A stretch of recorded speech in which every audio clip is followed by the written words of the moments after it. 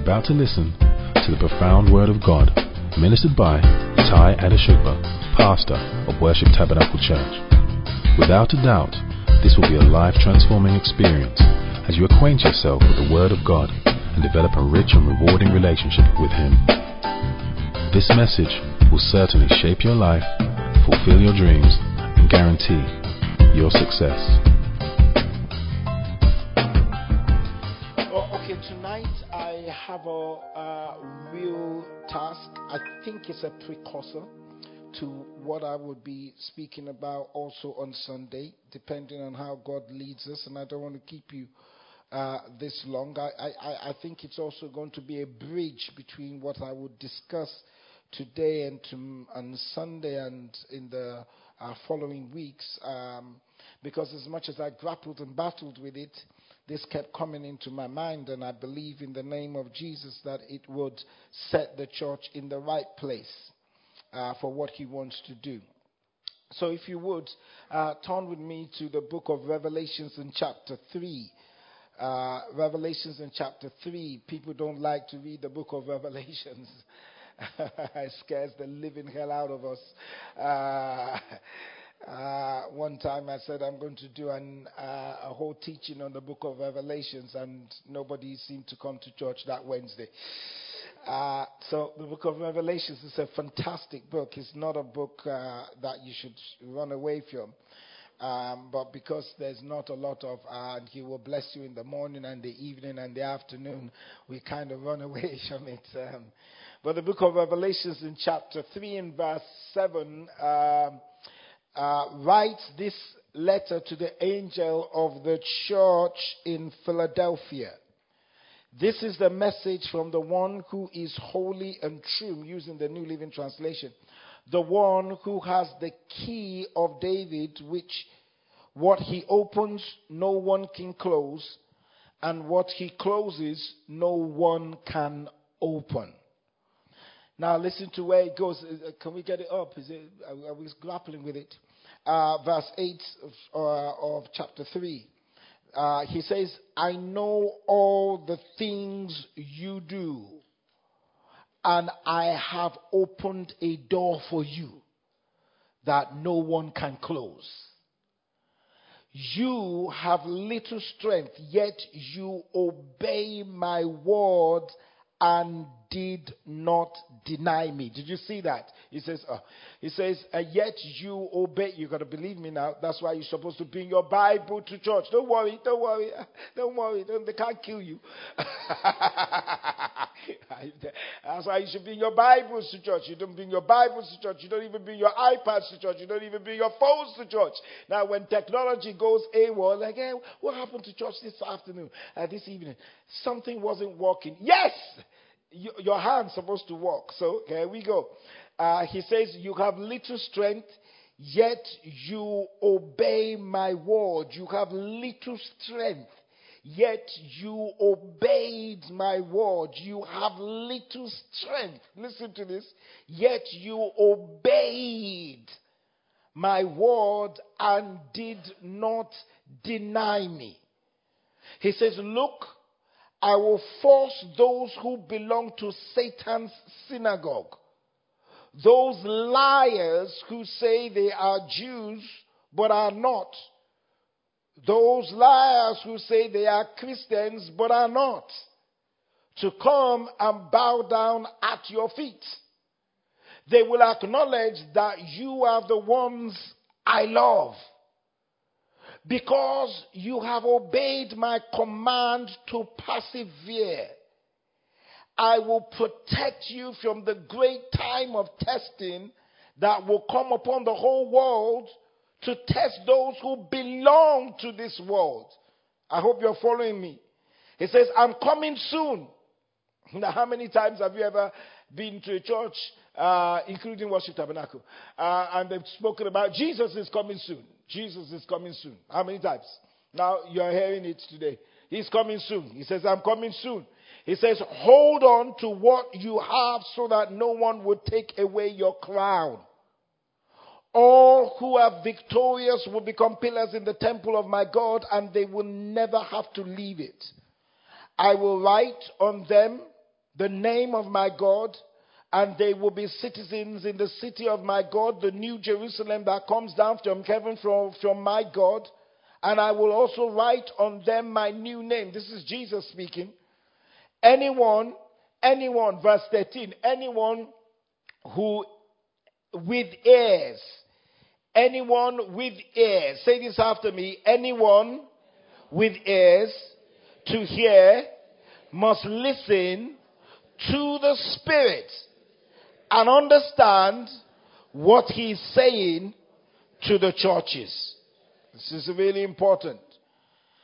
Romans chapter 12 and verse 2, the New Living Translation likewise, it says, don't copy the behavior and customs of this world, but let God transform you into a new person by changing the way you think.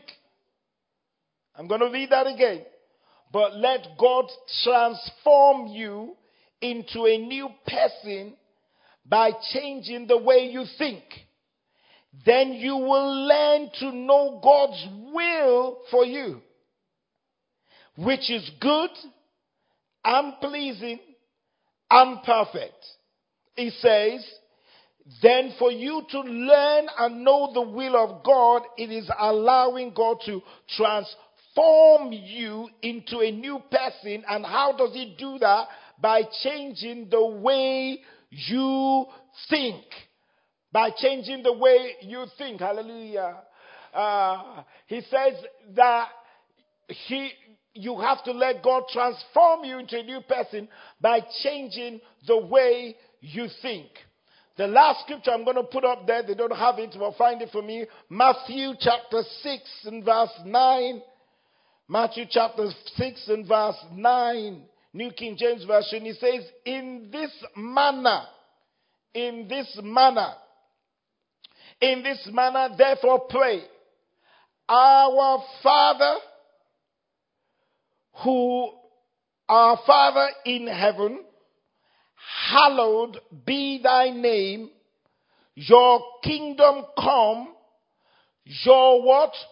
Will be done on earth as it is in heaven. Breathe over your words tonight that lives will be shaped, dreams will be fulfilled, and success will be guaranteed.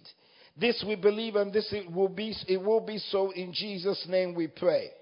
Amen. I have a plethora, a salad of scriptures to choose from. I don't even know where to start from. My subject matter today is accepting the will of God, because we've spoken about the Spirit of God. We've spoken about the Holy Spirit who is our helper. We've spoken about hearing the voice of God. But one of the most important things, or one of the most difficult things, is how do I actually accept God's will for my life? Because accepting God's will for our lives is one of the most difficult things. Recently, I was praying, and God said to me, "This is what I want you to do regarding my son." And I'm like,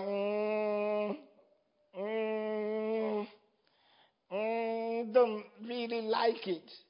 And God says, well, if you don't like it, then you can, like your will. And I grappled with it. Honestly, I'm still grappling with it. But I started to find out that one of the biggest challenge people have is accepting God's will. What is God's will for my life? Are you following what does God want me to do? And then even if I know God's will for my life, it doesn't measure up to what I see. It doesn't compute to what I see. Is this really all that God has for me?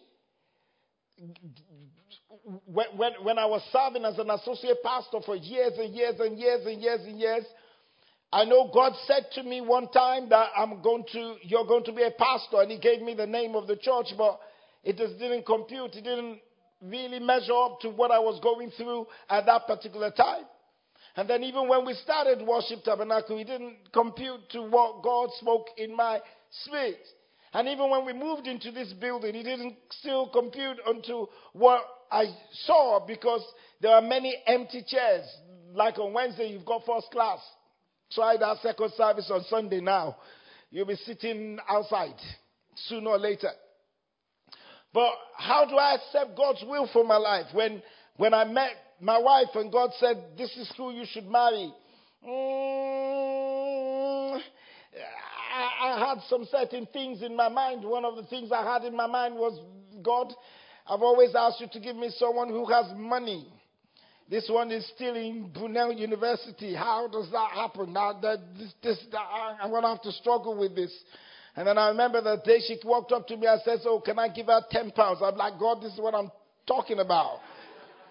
How do I really accept this? Because the things that I was looking at, the things that I wanted was someone who had a little bit of, money, walking in the city, not the kind of job I was doing at the DSS or Department of Social Security as a civil servant. Now I want someone who had a car, who had all that kind of stuff going on.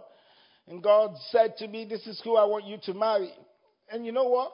When you accept God's will, all those things do come. She graduated, worked in the city, worked in Price Cooper House, went to Credit Suisse First Boston in the city of Canary Wharf, and she was flying. And I looked back one time, because God said to me before I married her, He said she will finance the gospel. Someone in Brunel University, of all universities around, if she was in Cambridge, then I would understand. Sorry for those who went to Brunel. That's so dear to my heart. Brunel is really dear to my heart. Brunel shaped this church, to be honest with you. Brunel University shaped this church. That university is dear to my heart. But I'm just joking. I mean, you just guaranteed, go to Oxford, go to Cambridge, something will happen, maybe. But that is just not Brunel University. She's still in uni. That doesn't really work out the way I wanted. Also, number one, I have to accept that you called me to be a pastor. How do I tell a lady who's just in university about to graduate that God called me to be a pastor? And then all throughout the time when we got together and I started to move into a certain area of IT, and God started to bless me, how do you come back to the same woman and say, no, this is not what God has for my life? How do you accept God's will? Because this is one of the most important things that we can ever be confronted with. How do I accept God's will when I've waited and waited and waited and waited, and then suddenly you hear, that's what I want you to do, that's where I want you to be? How do I accept God's will for my life that, okay, I'm single. Is this how exactly it's going to end up with? What is exactly going to happen with my life? Should I take some shortcuts? Should I do something that I can help myself? Because heaven helps those who what? Which is nowhere in the Bible. It's not a biblical. It's not a biblical quotation. And even people walk up to you and say, "You better help yourself. You really got to start to sort your life out." Mom comes, dad comes, friends comes. Everybody else seems to be moving forward, and you seem to be marking time. So how do I accept God's will for my life? Why did Jesus teach them to say, "Our Father who art in heaven, hallowed be thy name. Thy kingdom come and thy will be done"? Why was that the first sentence he made? Because every other prayer after that becomes irrelevant if we do not hallow God's name first, and if we do not accept his will, because his will on earth is first settled in heaven. How do we do that? Many of us are sitting there and we know we're sitting in places or areas where we just really can't compute what God is saying to us, whether through a dream, whether through a prophecy, or whether through circumstances. And we're sitting there and we're thinking, this is taking too long. This is really taking too long. And I want to open this as an introduction today and then open up for questions. But I need us to understand that casual Christians are those who want to be numbered amongst the flock but care less about following the shepherd. There are many casual Christians, from those who are sitting on the pulpit to those who are in the pew. Actually, there are many casual Christians who are pastors. Honestly, you want to be numbered amongst the flock, but you care less about following the shepherd. How many people come for some certain things? So, are you a member of worship? Yes, I am. I've never seen you before. Yeah, I sit upstairs. I say, yeah, even sitting upstairs, I've never seen you before. Yeah, walk. I'm like, walk what? So many people love to be counted amongst the flock, but don't want to follow the shepherd. So when the shepherd, just take example, the shepherd is me right now. We're going to the chief shepherd. When the shepherd now says we've got to fast, when he says you've got to come, when he says you've got to contribute, he says you've got to help out in church, not really, because I'm busy. But when you want to get married, then you know who the shepherd really is. And even if the shepherd says, no, somebody else will do your wedding. Oh, no, pastor, we want you to do it. So you want me to do what you want me to do for what you want to do, but you don't want to do what I want you to do. I can't repeat that. So you're here because of what you want to get than what you want to give. They want the forgiveness of the cross of Christ, but they never intend to carry their own cross. We want the shepherd just to be counted, so that when there is a scarcity of food, he will feed me. You're among the ones who will eat when the 5,000 were fed, but we also saw you again when the 4,000 were fed. You're always there where food appears. But when Jesus was carrying his cross, you disappeared.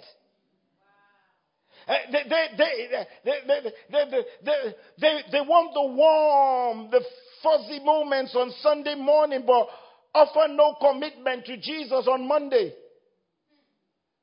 They love being in church because church seems to speak to their flesh.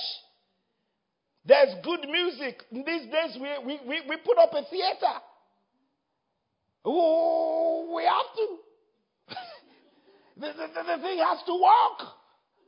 The sound has to work, and the sound has to work in a certain way so it doesn't blast your ears. And yet we will tell you, come and help us set up. But no. We want the air conditioned. We want the when it's cold, we want it hot, and when it's hot, we want it cold. Many people would choose a church based on the ambience. Oh, it's purple chairs. I didn't know purple are good. Oh, he talks about royalty. My spirit says that's the place. No. Try the plastic chairs. You know, there's a church I went to recently. I forgot. You know, sometimes you get used to something. So I stood up doing praise and worship. I'm the one who's going to preach. And then they now told us to sit down. And I just sat down. And I felt something go through my back. I had assumed I was sitting down in church. The seats were hard. No, honestly, I sat there and said, Shanda Bohosa. The pastor thought I just felt the spirit move. No, my spine moved. And you know, if it happened only one time, then it would be good. The next time they now had this, during the worship before the sermon, they sang well, I got up and encouraged them, and then I sat down with the same force. And like, stupid, you're not in church. But it's Sunday. So there are things that you're used to. And many times we walk into church for the comfort it can provide. In short, many of us, we want the crown without the cross. The presence of the Holy Spirit makes our hearts clean, our minds pure, and our lives fruitful to the glory of God when we follow and accept His will. Because accepting the will of God for our lives is not something that you can trade with. You can't go to God and say to God, okay, if you do this for me, then I will do this for you. Whoever taught you that has deceived you. Because God does not trade with you. What makes you so special to God that He would sit down and negotiate with you when His only Son didn't succeed doing that? Why would God change His will for your life based on your inconvenience when Jesus Himself was crying and praying to the extent that the Bible says the sweat was like blood and God still looked in heaven and was quiet? Like, after you finish, you're still going to do what I tell you to do. He says, God, let your will be done. Because His prayers, God, if it is possible, it's a negotiation, isn't it? If it's possible, take this cup away from me. But He immediately knew that God is not going to negotiate with you when He can see the end from the beginning. You are seeing the cross. He has set the crown for you. And what God does is God says, if that's what you want to do, fine. Then He will find a man after His own heart. My wife would have married someone else, and she would have succeeded in life. I don't know where she would have been, but she would. If I decided that I'm not going to follow God's will for my life for her, God would have found someone after His own heart. And then He would have allowed me to marry who I want to marry. And because I'm now married who I want to marry, it is now my responsibility to keep up what He didn't give me. My young ones, hear the voice of God. We love to do what we want to do. And we think we're getting away with it. But we do not realize that God doesn't argue with you. He is not a God that's going to argue with you. He says, once has He spoken, twice have I heard, that all honor may be unto God. This stubborn attitude, this kind of thought process of obstinacy is what is killing you and us from the manifestations of God's glory. And that's why in the book of Revelations we read, there were some certain things He said in there that made it clear. He says, even though your strength was weak, you still obeyed me and persevered. Therefore, I'm going to give you a key. I'm going to open a door for you that no man can shut. Many of us want the door to open and not shut, but never obey His words. And here we come to church, kneel down, shout, scream, pray, and fast for 45 days, and nothing will happen because God still says, you cannot fast my will out. Proverbs chapter 1 verse 23, he says, turn you at my reproof.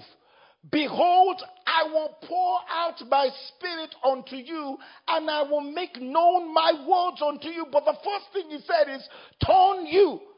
You got to turn at my reproof, my rebuke, my correction, because then I can pour out my spirit upon you. It is not God's turn. Listen, write it down. It is not God's turn to pour out the anointing upon you until you turn. God is not going to turn until you turn. And many of us don't understand that we're setting ourselves up for a fall. So because we grew up where we could turn our parents by our obstinacy, our stubbornness, we're also applying the same thing with God. The fact that your parents said yes when they're supposed to say no, trust me, they ain't God.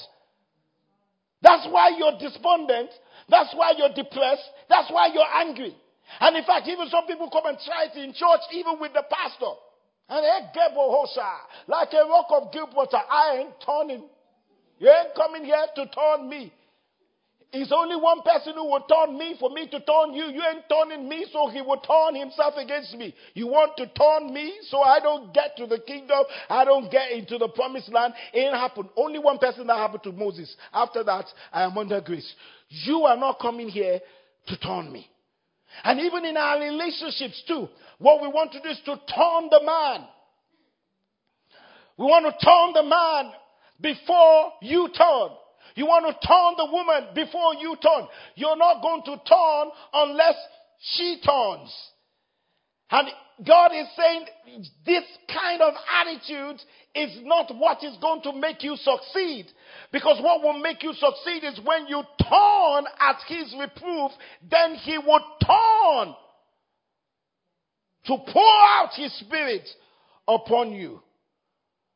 Romans chapter 8 verse 13 to 14. We're going to read a lot of scriptures here. He says, for if you live according to the flesh, you will die. Tap someone beside you. Say, if you live. They're not going to say anything because it's not like God's going to bless you. So look and say, if you live according to your flesh, you will die. I just can't say, you see, when it got to you will die, everything went so quiet. It's not me. Pastor, I didn't know I'm coming to church for curses. No, he says, if you live according to the flesh, you will die. But if by the Spirit you put to death the deeds of the body, you will live. For as many as are led by the Spirit of God, these are the sons of God. The unfortunate thing is that many churches, many pastors, they quote the verse 14.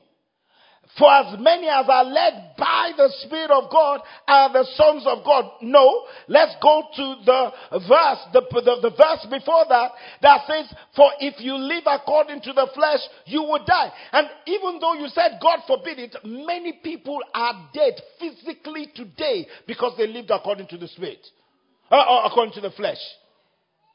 You woke up that Friday night. You came back from work, and then suddenly you woke up Friday night, 9-10 p.m.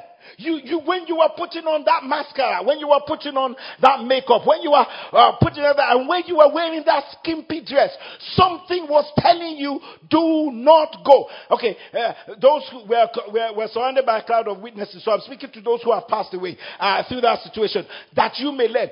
When you were doing that, you knew in yourself that this is not right. I've got a long way to go with this series. You knew it.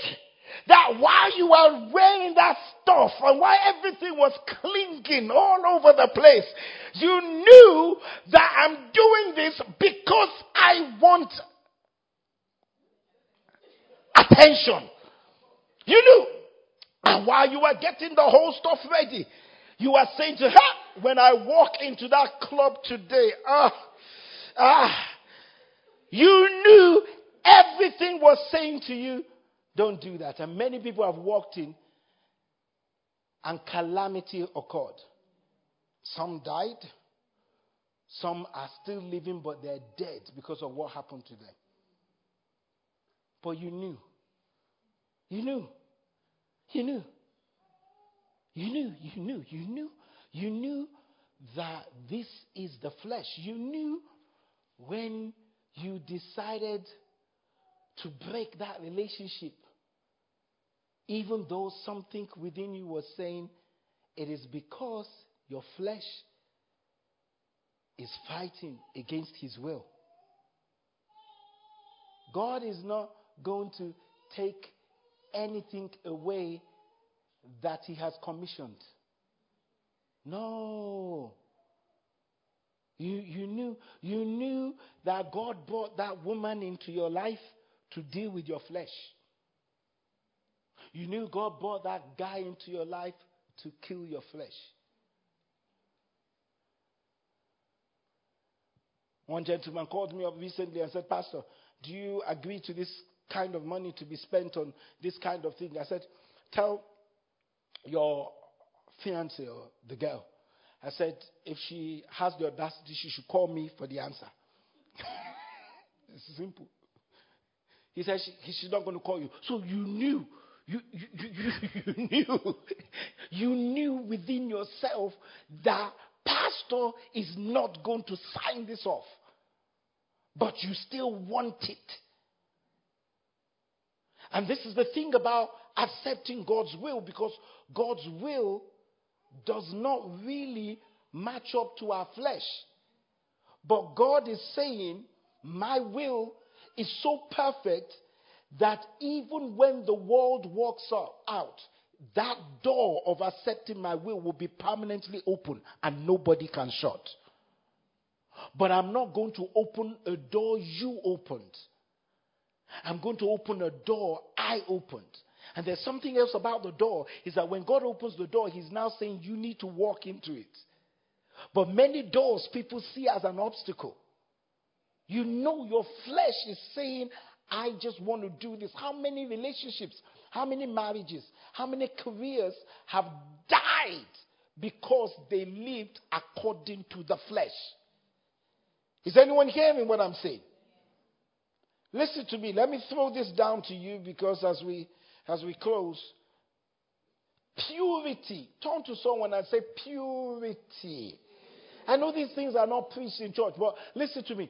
Purity is the gateway to live in the miraculous. Purity. Purity is the price that you pay for power. It is the requirement for the release of the anointing of God upon your life. Purity. Purity. Purity. So where there is no turning, and when it talks about turning, it means repentance. When there is no repentance, there's no restoration. And where there's no restoration, there's no manifestation. Purity. The question we need to ask ourselves is, so how do I accept God's will into my life? How do I transform my life so that it is so much devoted to the will of God? The first thing we hear, if we're going to succeed, he says that in Romans 12:2, he says, do not copy the behavior and the custom of the world.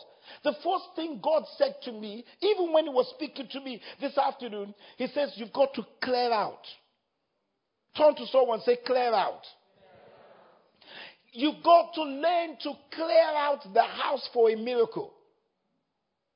You've got to be able to learn to get rid of the Achan in your life. If you're going to accept God's will, you first got to clear something out. Are you following what I'm saying? You can't take the old into the new. When we were moving houses years ago, we had to do what is called a clear out. A clear out. When I remember the clear out,